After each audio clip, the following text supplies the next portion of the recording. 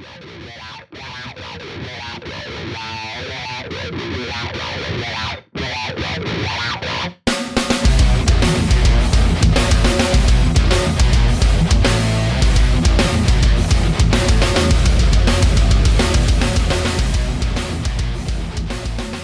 back once again to Breathing New Life, a podcast discovering new metal, past, present, and future. I'm one of your hosts, Jeremy. And I'm the other host, Tom. And today we are going to be covering a couple of things. Most notably for this episode, we're going to be talking about collaborations, talking about where we have guest appearances on some classic new metal albums. Of course, we're not going to be touching on every single one, so if there's one that you haven't heard, we're just going to try to get the ones that are Tom and I's favorites, but this should be a lot of fun. Yeah, this is a little bit more where we're focused on like bands that are more closely associated with each other in the new metal music scene, or whatever, basically members from other new metal bands doing guest like vocals on new metal bands as well. So that's kind of what we're just exploring here. A little bit simpler, a little bit more condensed topic. Not talking too many like cross-genre type of stuff, but figured it'd be mostly focused on new metal members. Yeah, exactly. And you're also going to notice when we're talking about a lot of these songs, you're going to notice that there's a couple of members from certain bands that they tend to be regulars on each other's albums. But that kind of makes sense because especially back in the day, new metal, it really had a sense of like community and family. They're all, just kind of like buddies, really, in the real sense. It wasn't just kind of like, okay, cool, we'll tour with you, good, whatever. Like these guys are actual like, friends. They got along, they supported each other. I think that's what really helped, new metal get to where it was, from the mid 90s up through the 2000s. So, but this should be a lot of fun. A lot of good songs up on here. And then we've got some other things afterwards. But real quick, this is episode 16. And we were just talking about this before we started recording. You'll notice on your list, if you're on Apple, iTunes, or Spotify, wherever you're listening to these podcasts, episode 14 is missing. It went a little missing in action. We spent a good while on it, and then it just decided just to disappear. So we're going to redo that one. Yeah, I unfortunately, before editing, I lost the original audio files, and I couldn't download them. I could not download them again because it was too long for me to download them again. And so, yeah, it's just kind of, I feel kind of crappy about that, but, shit happens. And I think what it would be good, though, is that we can actually kind of go back to that topic and have a little bit more organized perspective on that, because I think last time we kind of stumbled over ourselves trying to do that episode anyway. So I kind of think it's actually somewhat of a blessing in disguise to give us a chance to touch up on that again.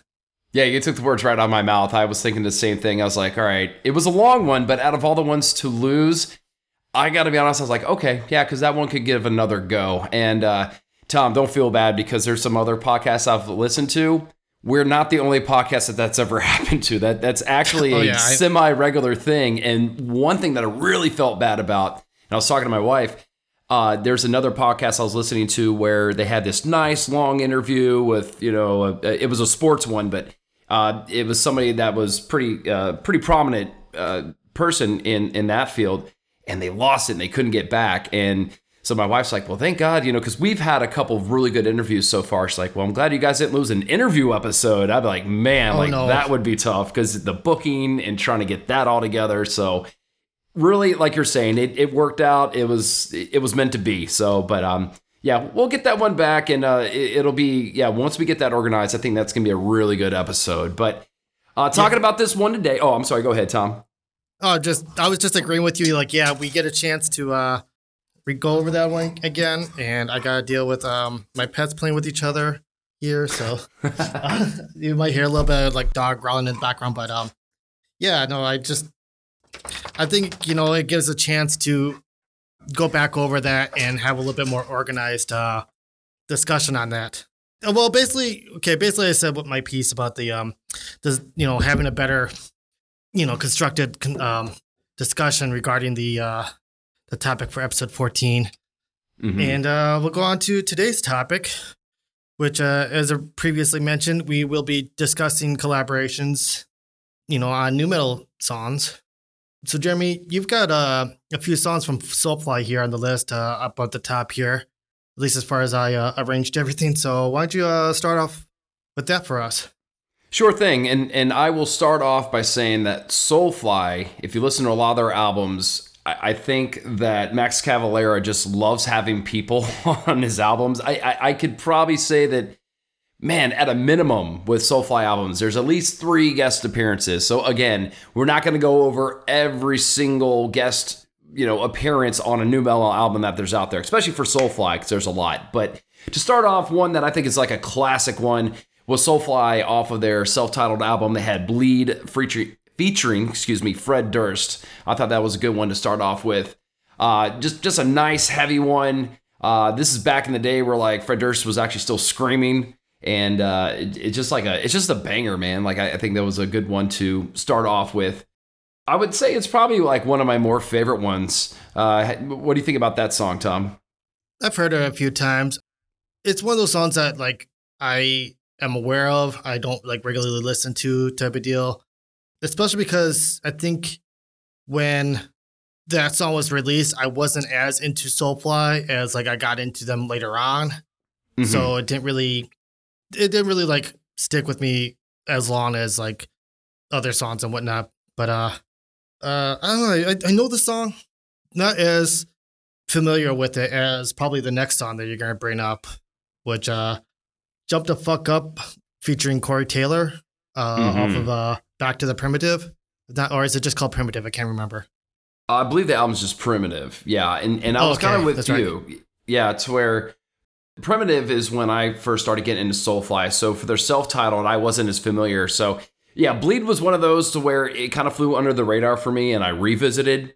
But yeah, definitely Jump the Fuck Up with Corey Taylor is just so badass. And he actually had quite a prominent role in it. Was almost like he kind of had more of a vocal take on that, like he was on there more than Max was. Max was kind of like backing him up. And it's everything that you could expect from classic Corey Taylor. And this is also when Slipknot was just, they're just becoming one of the biggest bands out there, period. And, you got the melodic part. He even's got like a little flow, like a little rap. Yeah, it's just a solid song, man. Yeah, really, really dig it.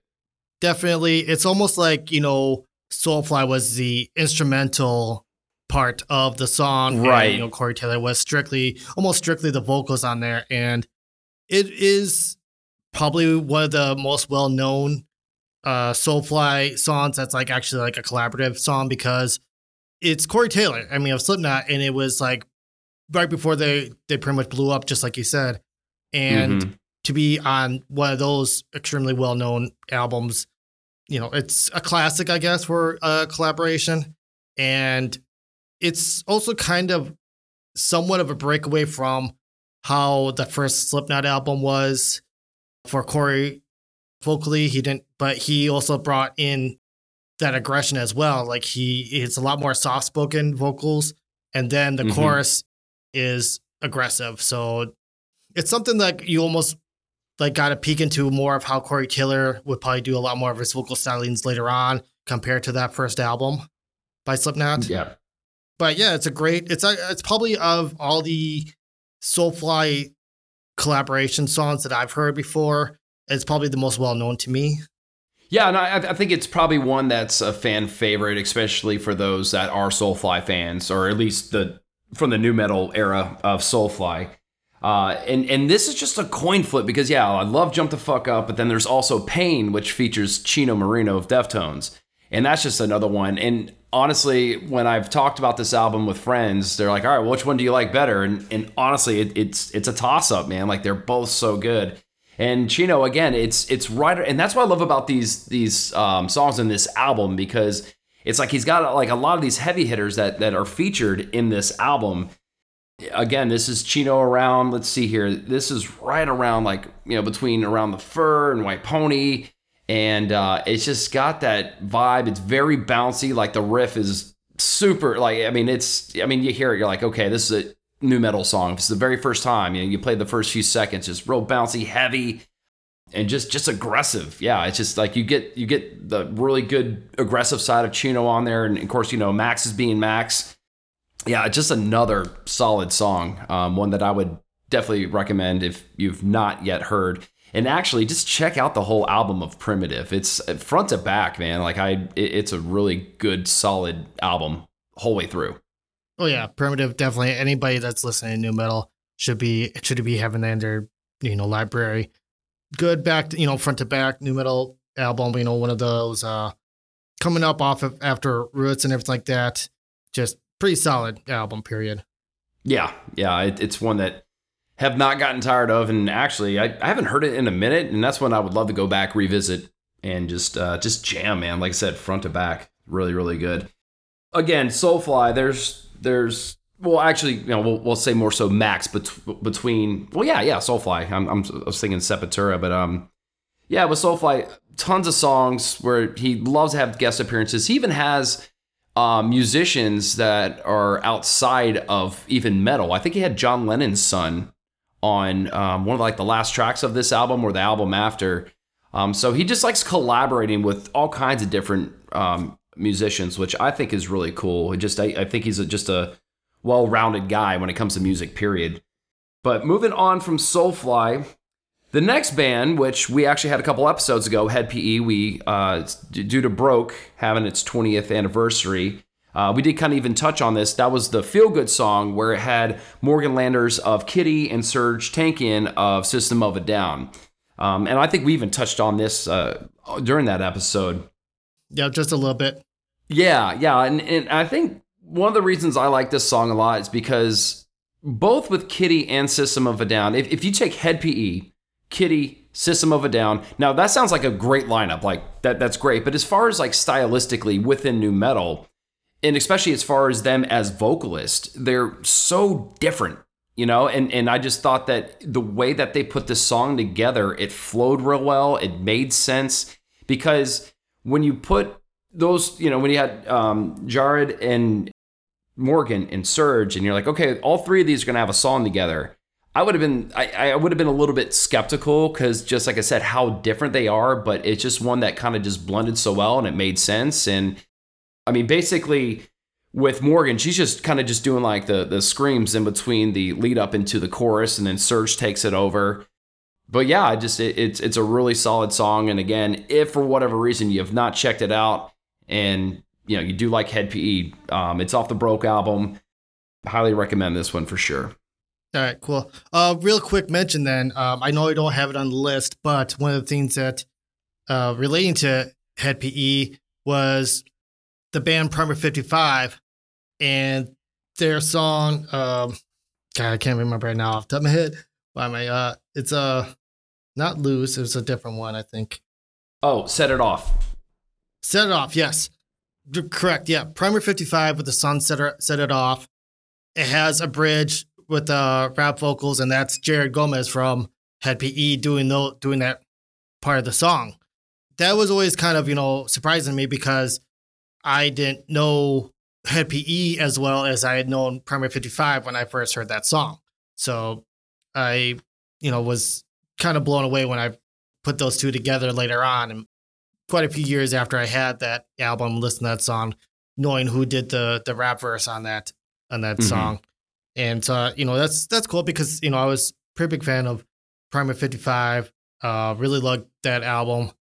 And just a correlation with, another thing where just these two kind of, nu metal bands, collaborating on a song and somebody, lending their vocals to a song on another band's album like that. Yeah, Primer 55, man. Actually, it's crazy because I've listened to, obviously, Loose. That's their big hit. And I've listened to a lot of songs off of Introduction to Mayhem. I happen to skip that one, man. I'm going to be honest. I got to check that out. Yeah, like, or maybe it's one of those to where once I hear it again, I'm like, oh, okay, now it's coming to me. Yeah. But I'm glad you mentioned that one because me personally, I'm going to have to check that out because I'm sure I'll like it because I'm a Primer 55 guy myself.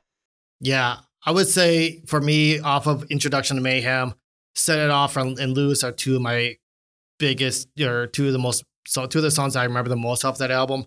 Most of the other songs, I probably couldn't tell you what they are, but those two songs stick with me.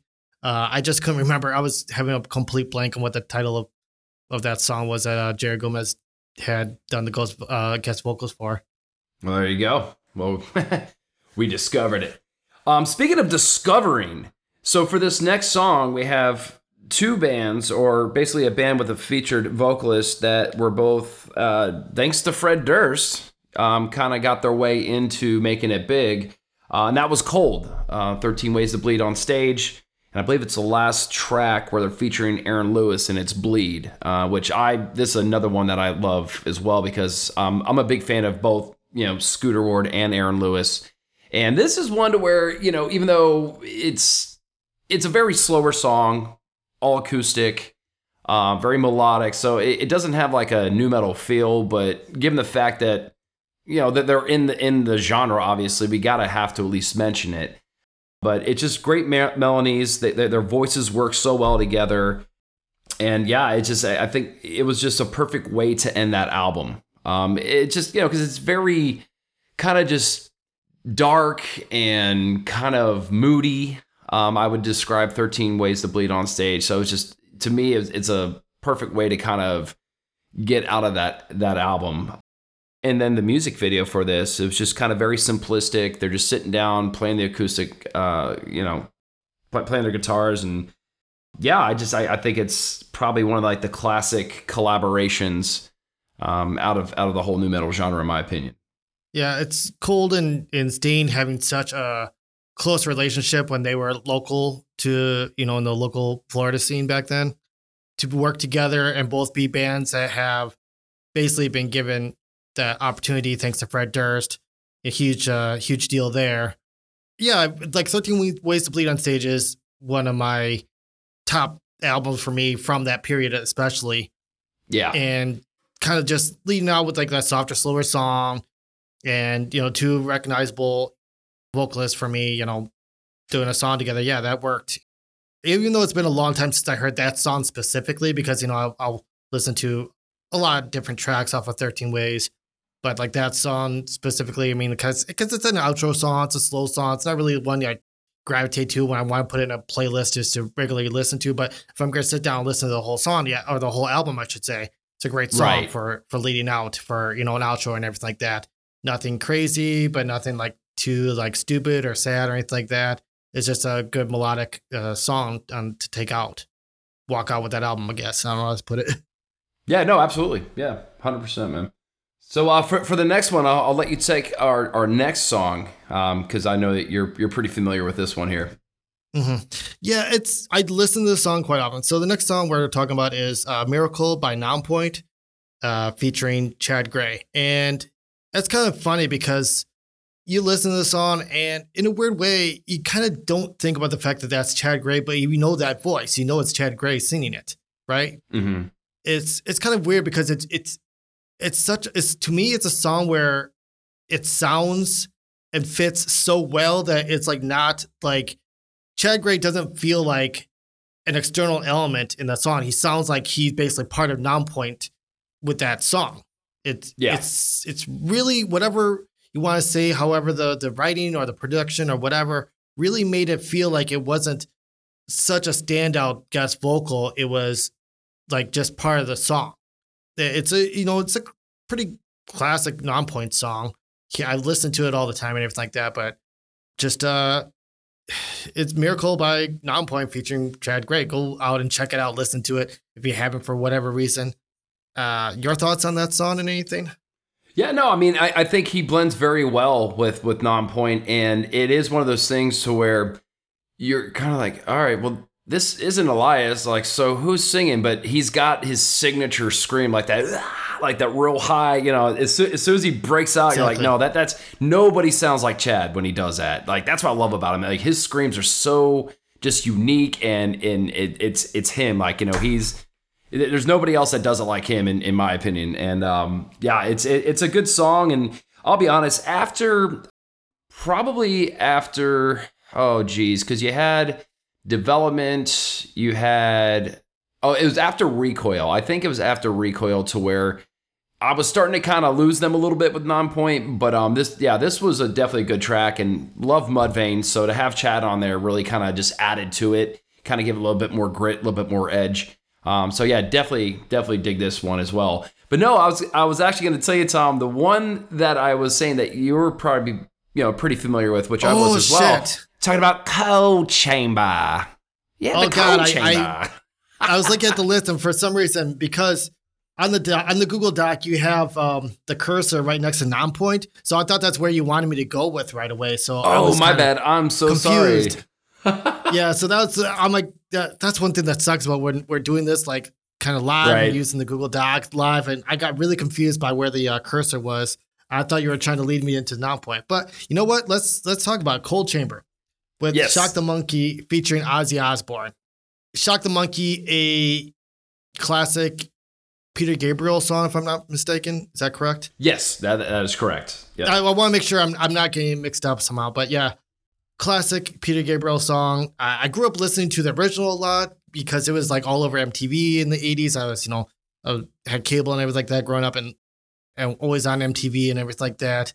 Cold Chamber doing a song with Ozzy Osbourne. I think we discussed this before, where part of the reason why like they had Ozzy get a chance, or they got a chance to have Ozzy do the guest vocals for them, was because they were managed by Sharon Osbourne at the time.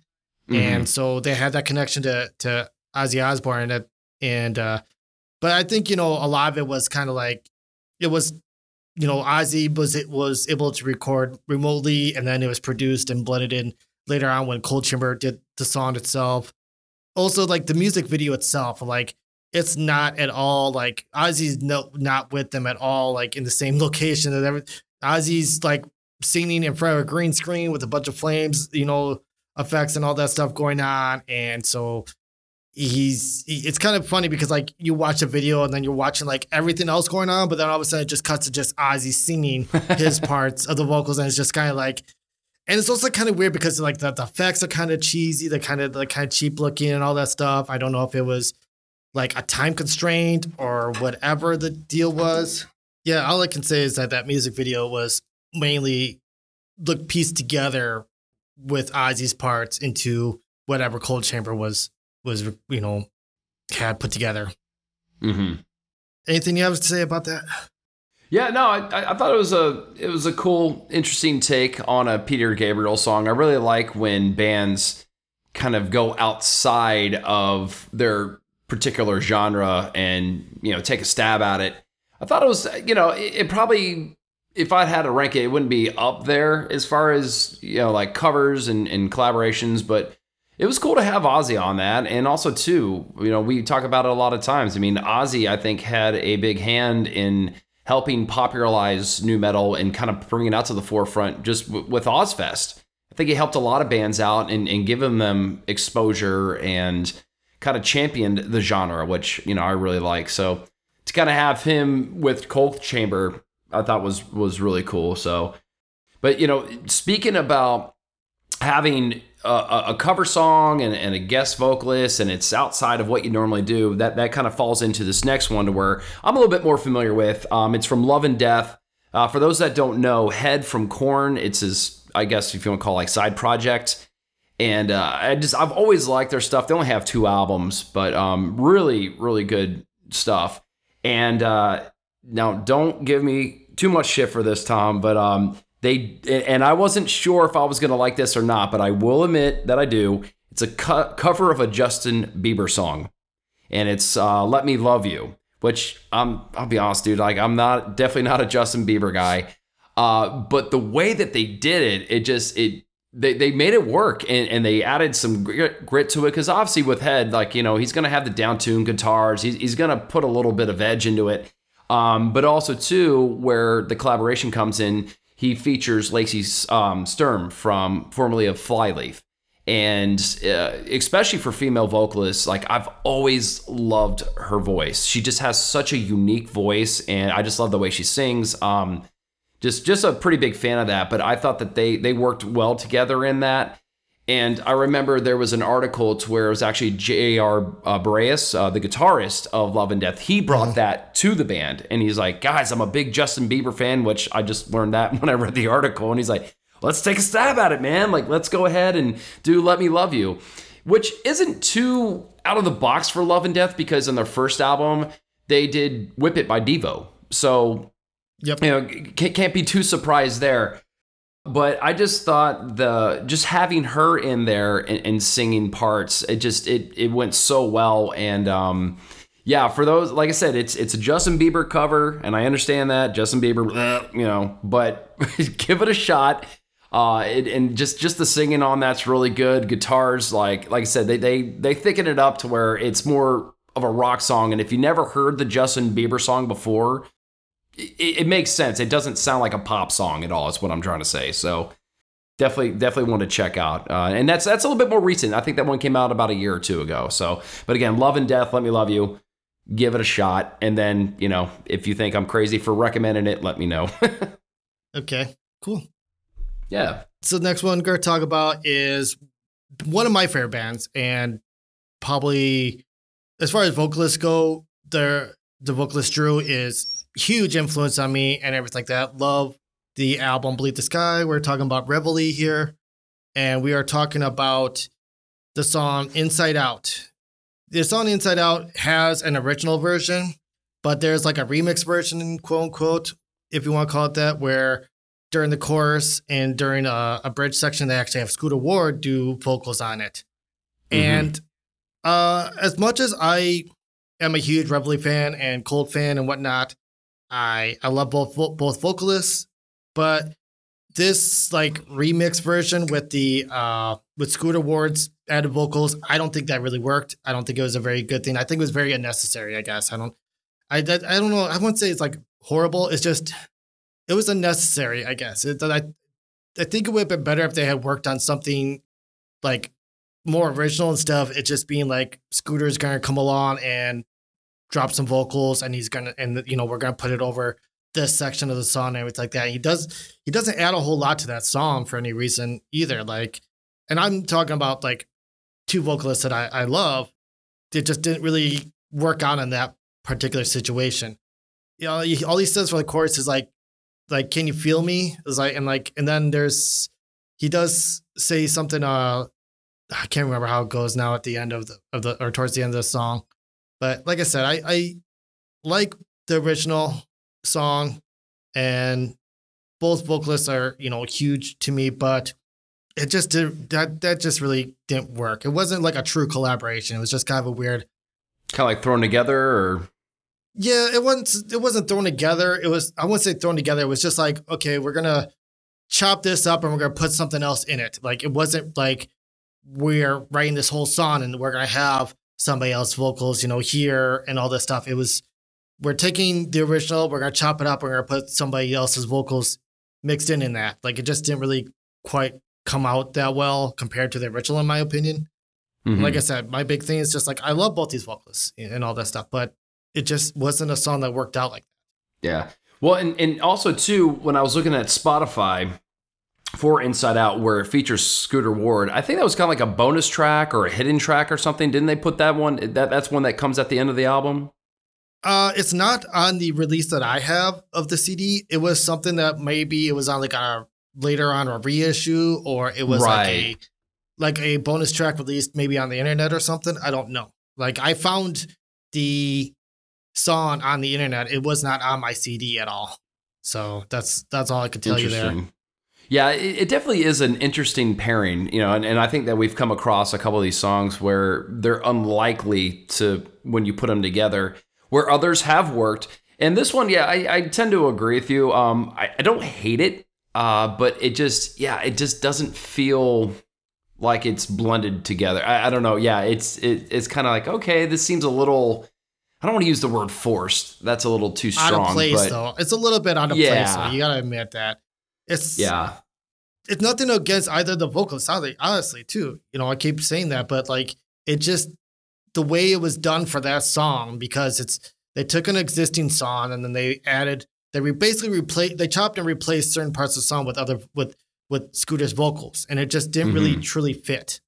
Yeah. I just think it was an unnecessary remix of it, and I don't know exactly what the story was as far as like why they put Scooter on that. Like, maybe he was just like hanging out with them and then kind of happened or whatever. But it just, like I said, it didn't really work out. Wasn't really necessary. Best way I can put it. Gotcha. So what do you think? Because I just realized literally today, and excuse me, because I with Reveille, I've listened to them sometimes, but it's just one of those I just didn't happen to come across and really get into. I knew of them. I just never really got into much. But Plastic featuring Stephen Richards of Taproot. Obviously, I'm a huge Taproot fan. What'd you think about that collaboration with him coming on into that song?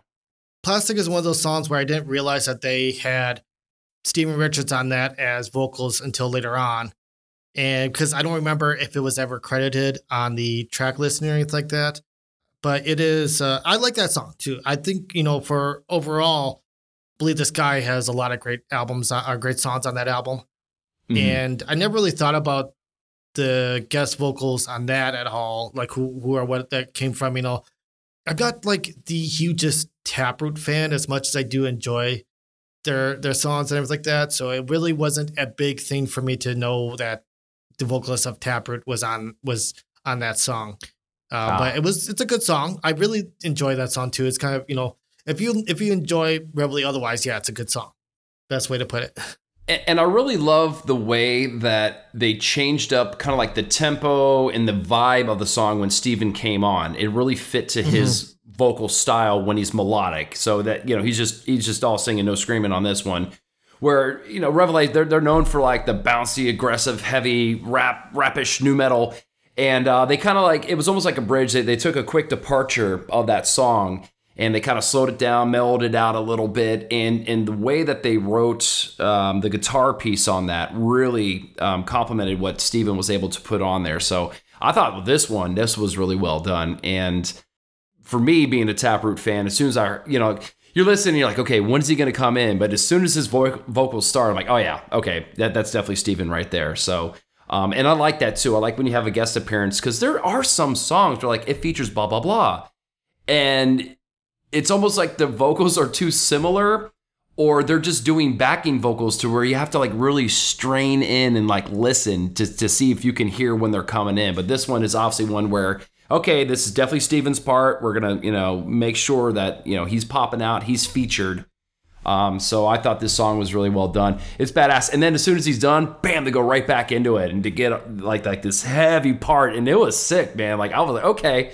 I'm like, all right, maybe I have to check out Reveille a little bit more because I have some friends of mine that love this band.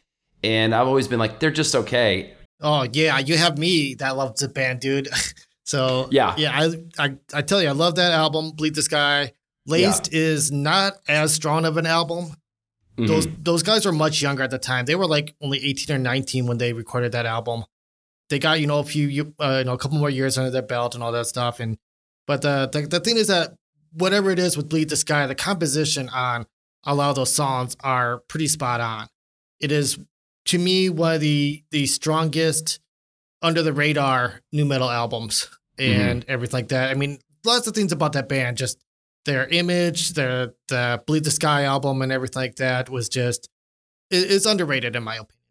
Yeah, and I think a lot of people also would agree with you. Like I said, definitely some friends of mine because they're close to crucifying me for saying anything other than anything short of saying that this band is awesome. So now moving on from an underrated band, we're going into a band that obviously everybody knows, some love, some hates, but we're going to be talking about Limp Bizkit here because they have had several guest appearances, but there's 3 that we listed on our list here for today.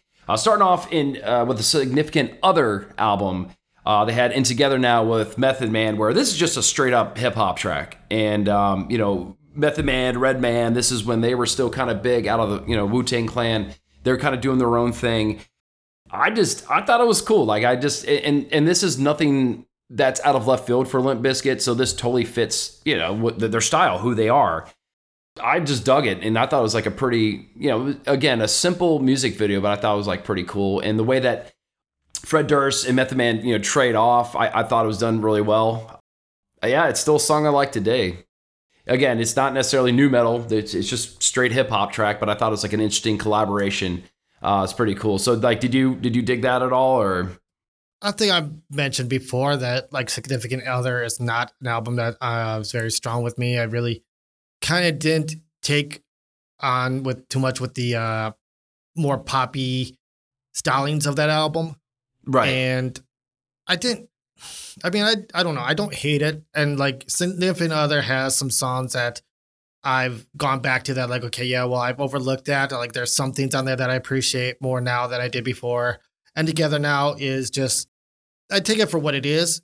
And it really is pretty much Fred Durst basically getting the chance to live out his dream of working with one of his favorite, rappers. So, I give him credit for being able to do that. And especially already at that point in their career, their second album, and he's working with one of the most prolific rappers of one of the largest, most prolific rap groups, period. Yeah. To get that opportunity, that's great. And the only thing that there's two things I can remember. It's not so much the music video, it's the end of the song, the music video for Rearranged, if I'm not mistaken, where all of a sudden they're just like pouring milk all over the place. And then he's like, oh, are we dead? Are we in heaven? Did we drown in milk or something like that? They said during the video. And like Fred Durst says, oh, if I was in heaven, I'd be rapping with Method Man right now or something like that. And then that hint. yeah, that turns basically into the transition into the video for And Together Now. So that's funny how he did that. That was a very memorable thing with having between those two videos, was one basically leading right into the next. And you know what? Like, that's something that looking back now, I'm like, yeah, you're right. And I completely forgot about that. So I'm glad you brought that up. Mm-hmm. So, and then there was another collaboration where there's two featured vocalists on the Significant Other album, a song called Nobody Like You. I think it's not one of their obviously most popular tracks, but I love it because it features Jonathan Davis of Korn and also another singer that I have really high on my list for vocalist, Scott Weiland of Stone Temple Pilots. Absolutely. This song, like I said, like I know, like, definitely $3 Bill, y'all, fantastic album, and I know that a lot of people gravitate towards that, and everything post that album, they did lose some people, but I would say with this one, it's just cool because with Jonathan Davis, he just kind of has like that, like, kind of chaotic, I'm losing my fucking shit kind of vocals in this, where it's like it builds up, and then out of nowhere, you got like this real cool, chorus with Scott Weiland, and just that smooth approach, and it's just classic Scott Weiland, and it fits. And I think that Wes Borland, writing the riff on that really complements what he does, and they made it work. It's another one of those to where they're kind of pulling somebody that is a little bit outside of the genre, but still you can fit it all together, and it just makes a really solid song. To have those three, or like all together on a single track, it worked out in my opinion, and I think it's really good. But yeah, Nobody Like You featuring Jonathan Davis, Scott Weiland. That's another one. And again, I know it's not one of your favorite albums, but anything you want to add to that, or should we go on to the next song? No, I mean, there's nothing for me to say because I'm not even at all familiar with that song whatsoever. Gotcha. And then, the next one you're talking about with Hold On featuring Scott Weiland again and on Chocolate Starfish. That's all on you again because I don't really even know that song that well either. Yeah, I'm just a big Limp Bizkit fan. I've liked pretty much damn near everything that they've done. Hold On is really interesting because if you took that off of the album, played the song, you would almost think that it might almost be like a Stone Temple Pilots song featuring Fred Durst. That's the whole vibe because it doesn't sound like a Limp Bizkit song at all. It's very slow, like the tempo slow. It's very kind of like just chill, and it's a little bit outside of Limp Bizkit's wheelhouse. And this is one where Scott Weiland kind of takes a little bit more of the vocal duties on this one. And again, I love the dude's voice. I've always liked him as a singer. So it's one of those, again, it's one of those, like you're saying earlier, like, I'm not going to be at a party and bumping this, but yeah, if I want to listen to a whole album or just chill out, it's definitely a good track to just vibe with, So that one's good. And then I almost forgot one more real quick. I forgot, we're talking about Fred Durst collaborating with hip hop artists. He did the Rollin' song, but it was called the Air Raid version.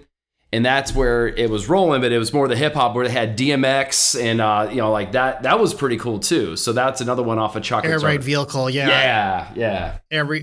You're right. Every vehicle where they had, it was basically a remix of the original version of Rollin'. And that one's great because it had Method Man, Redman, and DMX all on that Yep. song, if I'm not mistaken. Yeah, that's right. Yeah, because Method Man was on there again. Yep, great. I love that version way more than the original. But then again, I'm actually kind of a big DMX fan. I enjoy a lot of his music, a lot of his albums, all that stuff. But not saying like I go on and listen to a whole lot, but like I can put on like It Is Dark and Hell Is Hot easily. That's a great album to me. And then there was X. That's a great album. So like DMX, hearing DMX on essentially a rock song, that was great. Yeah, I thought it was pretty cool. I almost left this on the list, but when we're talking, I'm like, wait a minute, there's one more for Limp Bizkit. So, another kind of funny kind of collaborative thing is like on $3 Bill, y'all. I think it was during the Indigo Flow song. Like Christian and Dino from Fear Factory were like in the studio with them doing that, if I'm not mistaken. Like he literally shouts out Christian and Dino in the house. So I think they had some kind of weird collaboration on that too. Like two members of Fear Factory with Limp Bizkit at the time. That's kind of funny. Yeah, that's right. Looking at the lyrics. Yo, what up? Got Christian and Dino in the house. Fear Factory action. I'm sounding like a like a like a lame white guy. That was on purpose, by the way. Like I do have some flow. Don't worry. Just fucking around. But all right, so we're moving on from one classic new metal band to another. Korn, and they have had their share of guest vocalists on their albums. Now I'll start off with this one because it's interesting because Jonathan Davis has been on record of saying multiple times that he wished that this song was never kind of released, which I like it. I don't care. It's featuring Fred Durst. It's all in the family. It's very sophomoric. It's very kind of, and you can tell they're just having fun. They're fucking around. And I think that's why I like it. I mean, they're both rapping back. It's like a rap battle, but the reason why I don't mind it because I just got that feeling that they weren't taking it seriously. They're just, messing around and just having fun in the studio. And what I thought was kind of cool is that when Jonathan Davis would go, the vibe and the riffs were very Korn sounding, but then when Fred would go, they kind of limped it up. Like it sounded a little bit more like Limp Bizkit. So I thought it was cool how they contrasted those and they brought both of those together. Again, it's not the most deep lyrics you're ever going to come across, but I'm not looking at for that. I take it at face value and enjoy it for what it is. That was what you're talking about, the styles of it, where it goes back and forth basically between something that sounds more like, Fred Durst, Limp Bizkit song to jumping back into a more aggressive, darker, almost sounding Korn style while Jonathan is doing his vocals. Yeah. It's basically like they're just ribbing each other and talking shit about each other. And they're basically just being friends, talking shit about each other. And this is early on in Limp Bizkit's career and everything like that. This was before Significant Other was released, if I'm not mistaken. But $3 Bill Y'all had already, taken off and everything like that, thanks to the cover of Faith. And Limp Bizkit owes quite a bit of their success to Korn. They really got their start thanks to Korn, and for them to collaborate. I mean, you're talking about it'd be like Metallica, Slayer, like working together. That's pretty much exactly the kind of like thing of just like having two of the biggest well-known people like pioneering that sound and being part of that the big blow up with that of the new metal scene and the new metal genre. Those two people working together on a song, on one of the biggest albums of the late 90s right there. And it's funny because it's just two guys talking shit about each other. Now the problem with it is like the content of the lyrics. It's a lot of homosexual references and whatnot to each other, and it's kind of like it's looking back like it's very immature and all that stuff. And the social climate on such topics have changed over the last 20 years, but you kind of still just have to say like these are just two people talking shit about each other while together while recording a song in the studio, and in a lot of that too, like it's kind of funny because a lot of those lyrics that Jonathan Davis is singing is actually written by Fred Durst instead. He's like basically giving giving topics for, Jonathan Davis to shit on himself, whatever, for Fred Durst to Right, basically shit on yeah. himself throughout it, This is one of those things where it's kind of a little bit more of a deeper, like touchier subject, I guess, talking about like some of the attitudes and mentality of new metal in the late 90s. That'd be another topic for another time type of deal. So you got to kind of take it for what it is when it comes to a song like All in the Family, Right. It was kind of funny because I thought that, there's people that don't like that song. Some people don't like the song just for its quality, but I can understand some people don't like it for its content. Like for me, I just have to say, like, you got to kind of take it for what it was at the time, not really sit there and read too much into it and think about it. It's just those two people. They're not trying to attack anybody else. They're just talking shit about each other for fun. Yeah. And they were just, it was just, hey, let's get some drinks in here, probably imbibe on some illegal substances. Drinks, and meth, fucking everything. Yeah, everything exactly. is on the table. Yeah. So, yeah, exactly. It wasn't directed at any, group of people or anything. This is, in the late 90s. So, yeah, exactly. Take it for what it is. So, yeah, that was on the Follow the Leader album. And then also they had another one, which this is one of the, the early 90s hip hop guys, Ice Cube. I've always liked Ice Cube. Children of the Corn. That was never like a big hit or anything, but if you own the Follow Leader album, I think that's a really cool one. I think it worked really well where they just threw him in at, he would take a verse. They would kind of trade off verses on this track. And it worked. It's just one of those where I think it's cool to see. And also, too, you have to think that out of all the Korn albums, this one had the most hip-hop influence, I would say. I think that's safe to say. They kind of really dug deep into that, kind of pulled a lot of hip-hop influences out on this one. So to throw on Ice Cube totally makes sense. It's a deeper cut on this album, but it's one that is worth mentioning, in my opinion. Yeah, I really like that song, too, because I think it was kind of representative of a lot of the attitude of the youth at the time, too. And especially people who were kind of like into rock and, rap and hip hop at the same time. Just kind of like a very disenfranchised youth album. Yeah. Or, anthem. I'm sorry, disenfranchised youth anthem. And it's Ice Cube and Korn and West Coast fucking rock and rap together. It kicked ass. It was great. Everything worked for it, And then on top of that, you had Korn doing a song "Fuck Dying" with Ice Cube on his album. Mm-hmm. It was a bit of a trade off in that collaboration there.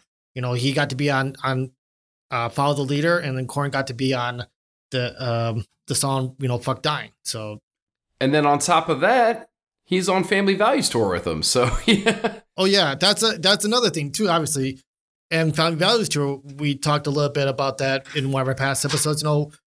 A lot of thing for people who are fans of both, rock and rap and hip hop were, coming together and enjoying themselves at a show like that together, It was a good time for anybody who was had a little bit broader taste in heavier music at that time. Yeah, for sure. So we have two more from Korn. I'll try to get through these a little bit quicker. This one's off of Serenity of Suffering. So this is a more recent Korn album. But A Different World featuring Corey Taylor. I thought this one was good to add to the list. Just because, Corey Taylor's a classic nu metal vocalist. I thought this one was pretty good. It's a heavier track. I checked that out. But then going back into Life is Peachy, so we're going to go backwards here. Wicked featuring Chino. Now, this is another one similar to All in the Family where I think it's one of those like, hey, okay, well, this whole, 12-pack of beer's gone. I've already smoked a J. Hey, let's cover Wicked, which is, ironically, is that not an Ice Cube track? Exactly. I'm seeing connections here. Lots of connections. A lot of that West Coast rock and rap connection there. Yeah, but and that's one of those, and I think we talked about this on an earlier episode as well. I remember when I first heard it, I'm like, this song's fucking awesome. And then I found out later it was Chino. We were talking about it on the covers episode. Yeah. So I thought that was cool. We're gonna hear a lot about Chino here in this episode if no one's kind of figuring that out. Because moving on into another band, Seven Dust Home, which is just freaking killer album. This would have to be probably, man, I'm trying to think of this whole list here for even just today. Maybe top three is Bender with Chino. So you have Lejean and Chino, and I just, I really love this song. It's the way that they had the chorus for Chino. I don't know. I'm speechless right now. No, it's just a really good song. I would say like what are your thoughts? I'm going to try to gather mine. It's just so good. It is good. It's just very well done. They both have their stylings in it and everything like that. It sounds like a fucking Seven Dust song. It sounds like LeJon, and it sounds like Lechino, all just put together, all just kind of fits. Well done song. I don't know what else to say. It's simply well done. Great vocals, great instrumental. Not much you can say. It's just good. The only thing that's kind of funny to me is like, I think about the name of the song too, and it reminds me of there's a band local to me that my brother was friends with members of that band. The name of that band was called Bender. So I think about the band Bender. They actually did get nationally signed, and they were on a couple of soundtracks. They were actually on the very first Scary Movie soundtrack. Oh, nice. And 3,000 Miles to Graceland. So yeah, that band Bender. Whenever I see the title of this song, it also reminds me of the band as well.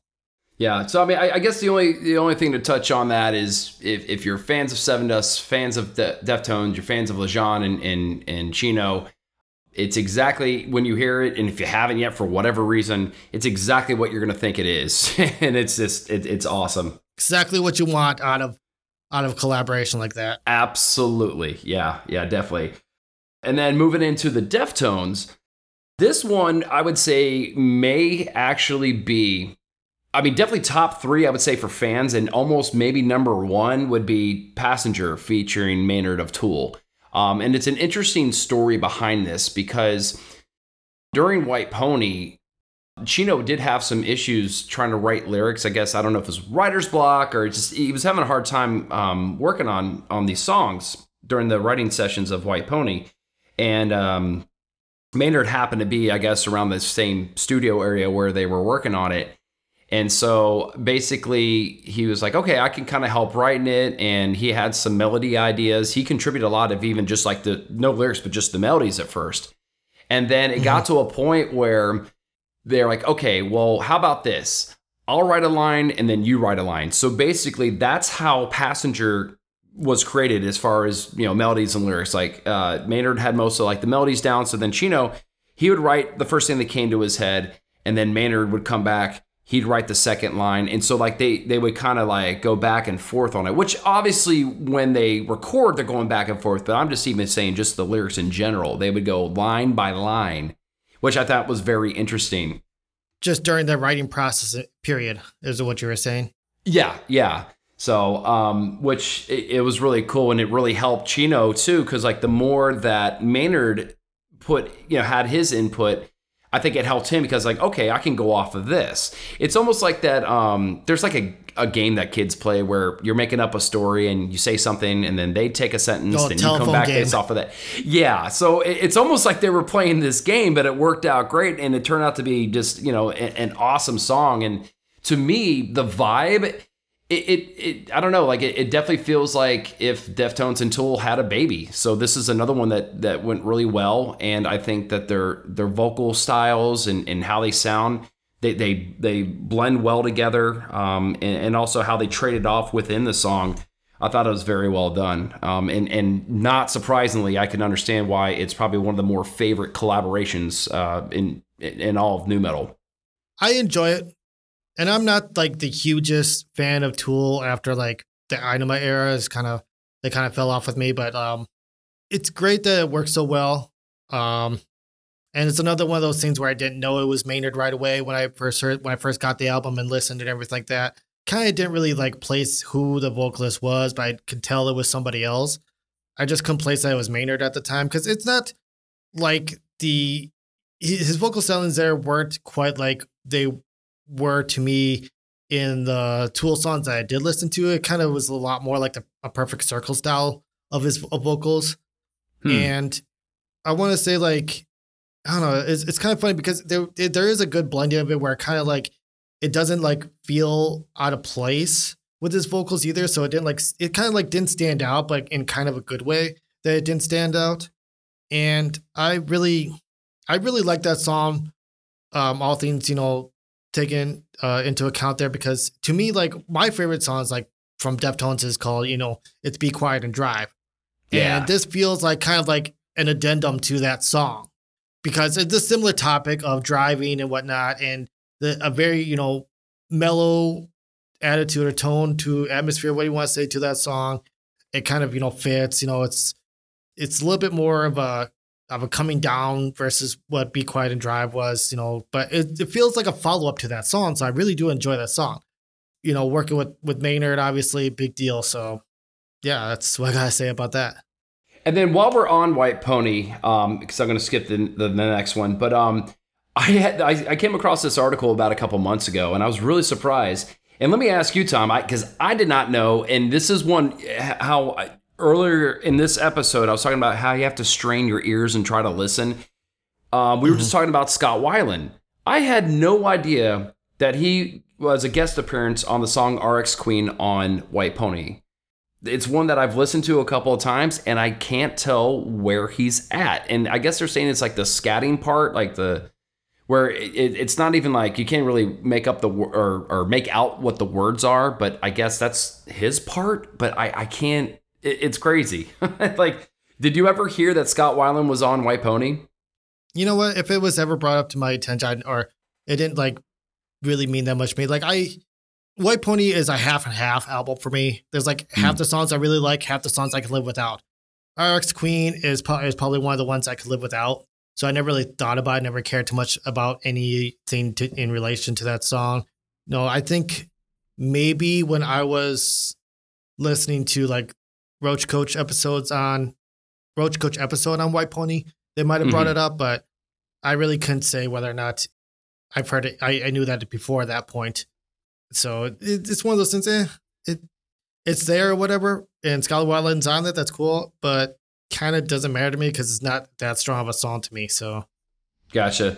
Yeah. And it's not one that's going to be one of the most popular ones. It's just kind of like a did you know type of thing. So I thought it'd be appropriate just to bring up. But it's a Loudwire article that was from September of 2020. And they were just saying, while many fans are aware of Tool's Maynard James Keenan appearing on Deftones' White Pony album, there was also a lesser-known contributor from Scott Weiland. And even Chino was quoted as saying, it's one of those things that wasn't really announced. And I'm like, yeah, no kidding, because I had no freaking clue. But, so it was just another thing where, Scott Weiland was just around in the studio, and he was like, wow, man, that sounds pretty cool. And they're like, yeah, you can re-sing it if you want. Or no, like he put something in. Chino said it sounded cool, and then Chino was supposed to do a certain part, but he just kept it in. But I can't really tell. But just a little cool fact tidbit for you, whatever have you. Yeah, and then just to touch on it real quick, which and again, I love Deftones, but there was Mine off of Saturday Night Wrist featuring Serge Tankian of System of a Down. I won't go too much into that one. It's an alright song, but the funny part about that is I don't even think there was an agreement between Deftones and Serge. I think the label wanted Serge on there, and they're like, okay, fine, whatever. I think from what I remember reading an article about. So not too much to touch on that. But one of our favorites, and we were just talking about this before we were recording, off of Around the Fur, Max Cavalera, Head Up, straight up fucking banger. I mean, that's the kind that, like, if you're in your car, man, there's no way that volume's not fucking blasted when you're playing this track. Yeah, exactly. It is. We're kind of coming full circle here talking about Max Cavalera because we started off talking about Soulfly and all the collaborations he had and guest vocals and stuff like that. Chino being one of them on Pain, and talking about Head Up here. And I really didn't know much about Soulfly or Sepultura at the time when I first, got Around the Fur. And I really didn't know who Max Cavalera was. I don't remember even anybody ever telling me like that's the person who's singing Soulfly is what he's shouting during that song, and that's where the source of the band name come from. And the other thing too is like Max Cavalera's on that because Chino and Max's stepson were really good friends and everything like that. And that song was dedicated to him as well before he passed away. So he that friend, Bax's stepson, did even end up dying at some point. I don't remember exactly when, how long ago, whatever it was, or what the cause was. I really don't remember the whole story, but he had passed away, and like his Chino's friends and whatnot, and they had a an actual like personal connection. And it wasn't just like a couple of artists getting together in the studio, whatever, or a kind of like record label thing, or they actually had like a really personal connection, really personal mutual connection. And then I found out actually later on that Max actually wrote the opening riff for Head Up too, which when I'm thinking about it and you're listening to some like older Soulfly, I was like, yeah, that does kind of have like a Soulfly kind of vibe to the riff. It's a very simplistic riff, and I mean, it's pretty easy to play on guitar, but I mean, to me, sometimes like simple is better, and it just, I mean, it just works. I love it. It's one. I was gonna say when I was kind of trying to first learn guitar and all that stuff, a little over 10 years ago, or whatever, and when you get out of like learning the standard tuning and you start wanting to play, songs that are, that you like and enjoy, that are just like the fundamentals, and you're learning, these other tunings, drop tunings and all that stuff, that songs in drop D flat. And that was one of the first songs I was learning in that tuning, because it's a really simple opening riff and everything like that. The chorus is a little bit more difficult, but really simple, like rhythmic riffing throughout the verses and all that stuff throughout most of the song. But so it's like a very good simplistic riff and all that stuff, and good for somebody kind of just wanting to pick up learning other songs like that. But it just works. I mean, there's so much about that song that means a lot to me, because it's off of one of my favorite albums. It's a song that I learned and picked up when I wanted to learn guitar. It just kicks ass. It's a great song.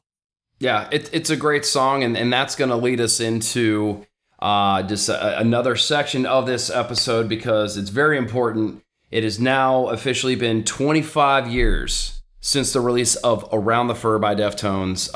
Again, sometimes I think people will say I talk too much about it, because I'm sorry, they're my favorite band, and this album is just so seminal for me. Absolutely love this album. It was a huge influence on me just as a fan, and also wanting to be a musician and playing in bands. I can't say enough about this album, and just to see it, at 25 years now is awesome. And my personal experience of discovering Deftones, I was home from college one weekend and late at night.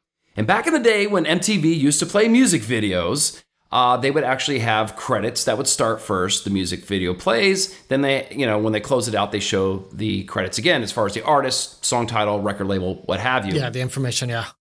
Yeah, and you mentioned Be Quiet and Drive, and that is my all-time #1 favorite Deftones song. That's the song that got me into them. Again, when I was in high school and college, I saw like these Deftones. It's got that cool cursive font, and like that was like their logo, and I see it on bumper stickers on all these cars. I'm like, that's a cool name, but like I have no idea who the hell these guys are. Like, what is Deftones, And Be Quiet and Drive played, and I was like, man, what is this? But for whatever reason, that music video never showed the credits. And I'm like, oh my God, I love this song. This is great. And the song finishes. I'm like, okay, where are the credits? And I'm like, who the fuck are these guys?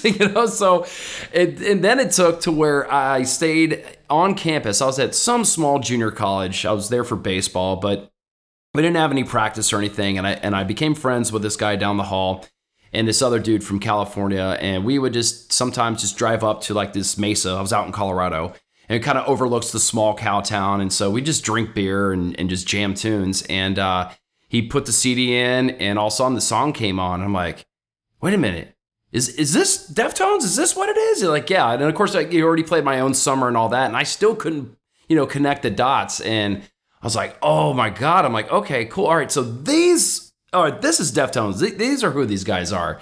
And so I remember next time I was home, I went to Best Buy, bought the CD, and fell in love with band ever since. And then obviously, discovered Adrenaline. White Pony came out, got that. But Around the Fur, man, front to back, I just think that it was a more matured, polished version of Adrenaline. They really expanded, and I think they really kind of came out of their shell on that one. And I think, and also too, My Own Summer is probably, you hear like the opening drum part, like where he's snapping that snare, like, gooch, like it just, Yep. it's so simple. Like we're talking about simple again, but yet you hear that, you exactly know what song it is. And it's such a classic song, and just fantastic. It's got aggressiveness. They're also kind of showing a little bit more of like shoegaze influence and ambient. They really kind of start to branch out of they are new metal, but they're also starting to incorporate a little bit of their outside type of influences into that album, and it's just fantastic. Still to this day, my favorite Deftones album. So what are your thoughts on Around the Fur? What aren't my thoughts, man? God, it's Exactly right. like you like. There's just so much I would say that mirror a lot of what you said. Now, I was fortunate. Like Deftones was a band that my brother originally had Around the Fur before I ever got to listen to it, and I was rifling through his CD collection. I found it. I listened to it. Of course, what caught my eye was the album where it's like a top down view of a girl, chick in a bikini on and sitting by the pool. I mean, come on now. How does that not catch your eye? Especially when we're in our teens, like when that came out, we're in our teens. Exactly. Hormones, hormones raging and everything, right? Like that. And but like, I remember, catching the video for My Own Summer, and just there was so much about that, just that time period. It was just that right time period for me personally, between like what kind of music I was listening to, like the kind of like quote unquote moods or whatever like that I was going through as a teenager, especially because like I was like a very introverted person. I didn't go out and do anything like that. I sat around and I would listen to music or watch TV, and stuff like that. So I listened to a lot of music, especially because like I couldn't drive anywhere yet or anything like that. So I was at home, listening to a lot of music, and that CD was on constant rotation for me. So it was like one of the like 6 CDs I used to listen to all the time when I was a teenager like that.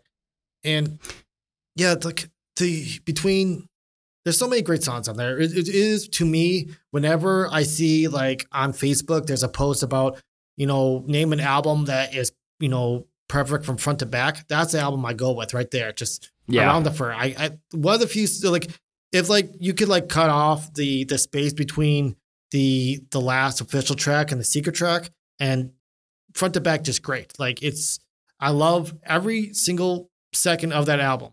Outside of obviously the long bit of silence waiting for the secret track, I should say. But right. Yeah, it was funny because I was just about to say that too about Damone, like the last one. Yeah, exactly. Like I don't know what else to say. It's just, I mean, we could sit there and like almost deep dive it, but it's all been kind of said and done. It also at the same time, it's 25 years old. Plenty of other places I've talked about it and everything like that. We're just, kind of talking about our own personal experiences here with it, and just, well, I was gonna say, I love that album, period. Like I can sit there and put that CD on at almost any time in my life and just sit down and listen to it and enjoy every second to it. I will not skip a single song of it. I will not skip a single second of it. It is well done. Like all the production, instrumentally, vocally, sequencing, everything's just well done. There's nothing I really want to skip. Like I think, oh God, I don't know. Like the strongest songs for me are pretty much Be Quiet and Drive, Head Up, My Own Summer, and the titular track, Around the Fur, and that last track too. I really like that too, where they have the woman, going back and forth with him or whatever, or like a follow up whatever vocal with him, as he says, during the chorus there. Think about what. Yeah, exactly. And just the way that and it's kind of funny because I was kind of like this, kind of like, it sounds like kind of like alternative rock kind of like flavor to it, but it's a little bit, grittier and everything like that. But it was just something where it didn't, I don't know how to explain it. It felt like something I've heard before, but at the same time, something that nobody else really does. They don't really have that kind of like, they didn't really have like, a guy kind of like soft singing and a chick kind of talking back to him like that, and it all just, the whole song just fits. I don't know. I can't really say much other than I just love that album front to back. I will praise that album left and right. I know a lot of people kind of really praise, White Pony because of the direction they went and where they went from then on. A lot of people like that, but I really just always kind of anchored to Around the Fur for me personally. Yeah, I'm in the same boat with that and everything that you said. Yeah, I'm 100%. So we are dialed in on that. And the only other thing that I can say, and I posted this on a nu metal group literally this morning, I'm like, I am praying to the nu metal gods that we're going to hear an announcement that Deftones will be going on tour and playing the entirety of Around the Fur, because a lot of bands have been doing that. Korn's done that for self-titled. They've done it for Follow the Leader. Taproot did that with Gift. So I'm hoping, and if that happens, take my money. Fuck yeah. so That'd be great. Yeah. So, but that's our collaborations. And again, happy anniversary, 25 years of Around the Fur. Fucking awesome. But another thing before we're going to go, we got a couple more things. Listener feedback. We got some feedback that I see here on the list. All right, let's hear it. Yeah. Recently just received an email from Paul Smithson from the UK. He says, "Hi, Tom and Jeremy. I've been listening to your podcast since your interview with Matt Karp." Thank you, Matt. I even had to go back and listen to the backlogs of episodes. Great stuff. I really like the reviews you do and have discovered so many new bands that I did not know about. And he lists my favorite bands are Korn and E-Town Concrete, which is more of a rapcore band, but, kind of like very, very closely nu metal adjacent, probably more than, some other bands. E-Town Concrete, more of a chorus style band than what I would consider nu metal personally, but other people put them in nu metal. Whether or not, you agree with that, that's debatable. Anyways, but he says, anyway, I digress. I would really like you to blind listen to a song called Respect for Life by HybridUK. Have you heard of HybridUK before, Jeremy? No, and that's what I love about this. And I encourage everybody to write to us because I love checking out new stuff. So this is going to be exciting. Have not heard of these guys yet. Yeah, I have, but literally only like yesterday or the day before, because on a episode earlier this year on Roach Coach, somebody else had actually talked to them about this song, but I have not listened to the song yet. Actually, like when I heard that they were going to listen to it, I was like, okay, well, I'll skip past it because you and I are planning on listening to it ourselves 2 days later. Like, I don't want to ruin it. I don't want to spoil it for myself here. So good. Yeah, exactly. It's like double Christmas. blind listen here. Exactly. We're not going to peek, underneath the box, man. We're going to wait till the day of to check it out. So yeah, no, I'm looking forward to it, man. Like, let's go ahead and give this a spin. Well, let's do it just real quick. Yeah, he does give us a link, and then he says, unfortunately, they are no longer with us, but they never really labeled with a genre. But I really think they would come under nu metal. He just says, please give it a listen and give me your thoughts. And he says, thanks, keep up the good work. Well, thank you, Paul, for the feedback there. We really appreciate it. So Absolutely. Now we're going to take the time to listen to HybridUK with their song Respect for Life.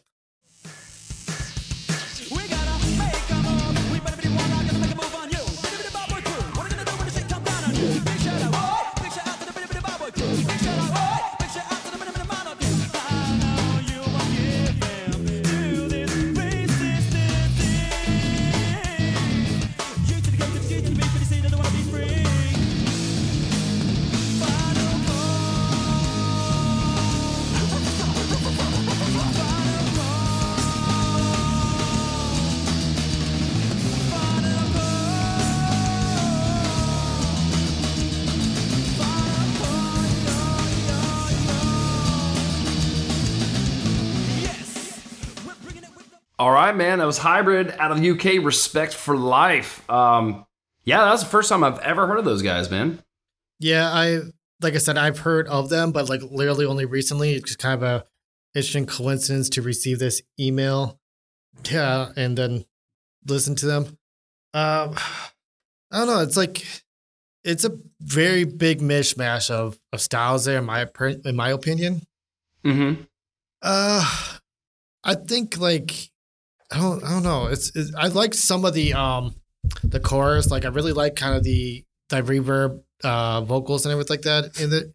but I think it was just a little too all over the place for me. It sounded very like started off very like drums very punkish sounding, and I think they could have cut down that bridge. That bridge was kind of a little long for me. It's not bad. It's all right. I don't know if it's my personal cup of tea. Well, kind of a coincidental way to say that considering they're from the UK. Oh, geez. Yeah, it's an interesting song. It's one of those to where I'm curious to hear more. I can't really say if it's something where I'm like, oh man, I gotta, kind of really dive in deep to these guys just yet. I would need a few more songs to see if like they'd really latch onto me. But I thought it was really interesting because you're right, it goes all over the place. You could tell like there's so many influences in them. Because like they kind of sound like this band Sixth a little bit. I wonder if they even listen to like, or if they were around to listen to Tala. Like they kind of have like, it's just chaos.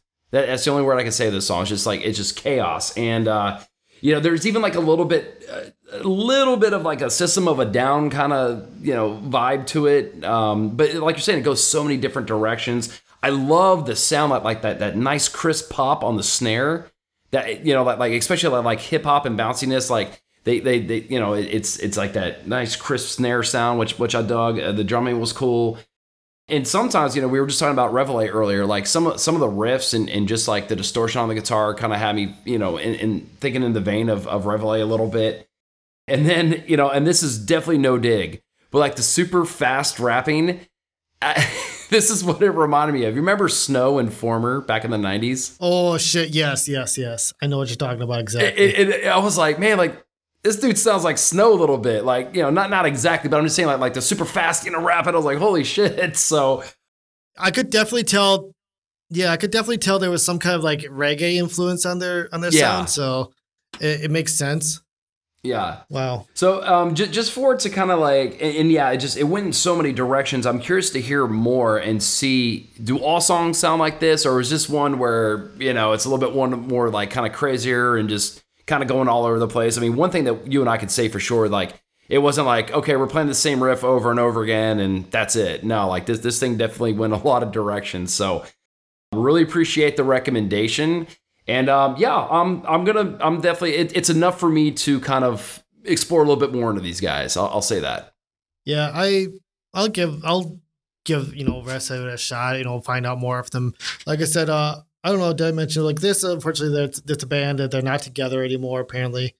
But yeah, just I guess they're still in the audience's mind there. So and people are still trying to kind of share them. So I don't know what the story is with this band whatsoever. And it was just like I said, a listener recommendation here to give us to have us listen to. So yeah, I don't know what more to say. It wasn't horrible, but there was some elements of that song that I probably personally would not have kept in. Yeah, give it a shot later on if I find them, listen to them. Yeah, for sure. Yeah, no, but I definitely appreciate the recommendation, Paul. So that was awesome. So, and again, anybody else has anything else that they'd like to share, throw it our way, and we'll definitely give it a listen for sure. But man, that was a lot of fun, but I think we've took up a lot of time here, so we should probably just go ahead and close out. What do you say? Yeah, we do have a little bit of other feedback and stuff like that we can share at a later time, and some other things. But otherwise, yeah, this pretty much does it for this episode. Talking about collaborations and the band HybridUK. So thank you all for listening. Yeah. Whew, okay, this is the fun part. We haven't had to do this in quite a while because we haven't been able to record an episode in over a month now.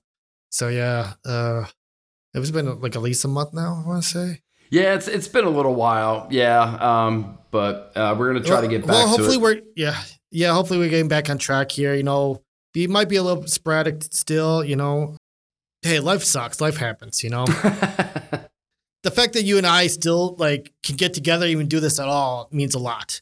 So yeah. I mean, you and I really wanted to do this, and we're trying to stick to it. So I think, and one of the things that would help, anybody, the feedback, any kind of contribution you guys want to give to us, any kind of topics you'd like us to discuss, you can reach out to us. We are on Facebook, definitely on Instagram. I try to keep up with Instagram when I can, but Facebook's where a little bit more, especially Jeremy posts a little bit more than I do on there. Uses a Facebook page more than I do. He likes to post a lot of the funny memes and all that shit. Otherwise, we do have the email, which is how Paul Smithson had, reached out to us, and breathingNewLife@gmail.com, spelled just like the podcast name. Yeah. Otherwise, Twitter's going to be different from now on since yesterday. So I don't know about using Twitter much, but who knows? Maybe I'll get back on using Twitter. Maybe not. I don't know. It's like New Life Podcast on Twitter or something like that. I really don't know. I don't use Twitter for much of the promotion of the podcast, but if you want to try to reach out to us there, maybe, but I don't know. You'd have to really look for us because I really don't even know what it is anymore. Right. Just Facebook us. Yeah, Facebook or Instagram. Those are honestly the two best ways. Honestly, because we've been getting a lot of the band Stepa has been contacting us through Instagram and everything like that, sharing some of their new work with us. So, which is exciting. Yes, that's very exciting. Let's just roll it out now. All right. Well, thank you guys for listening to another episode of Breathing New Life, and always remember to 1, 2, 3 keep it new. I think that's the closest. I think that's the best we did. We were a little hesitant there at the end, but I think that's the best job we've done so far. That's all right. A for effort. All right, guys. Take care. We'll see you next time. Later. Peace.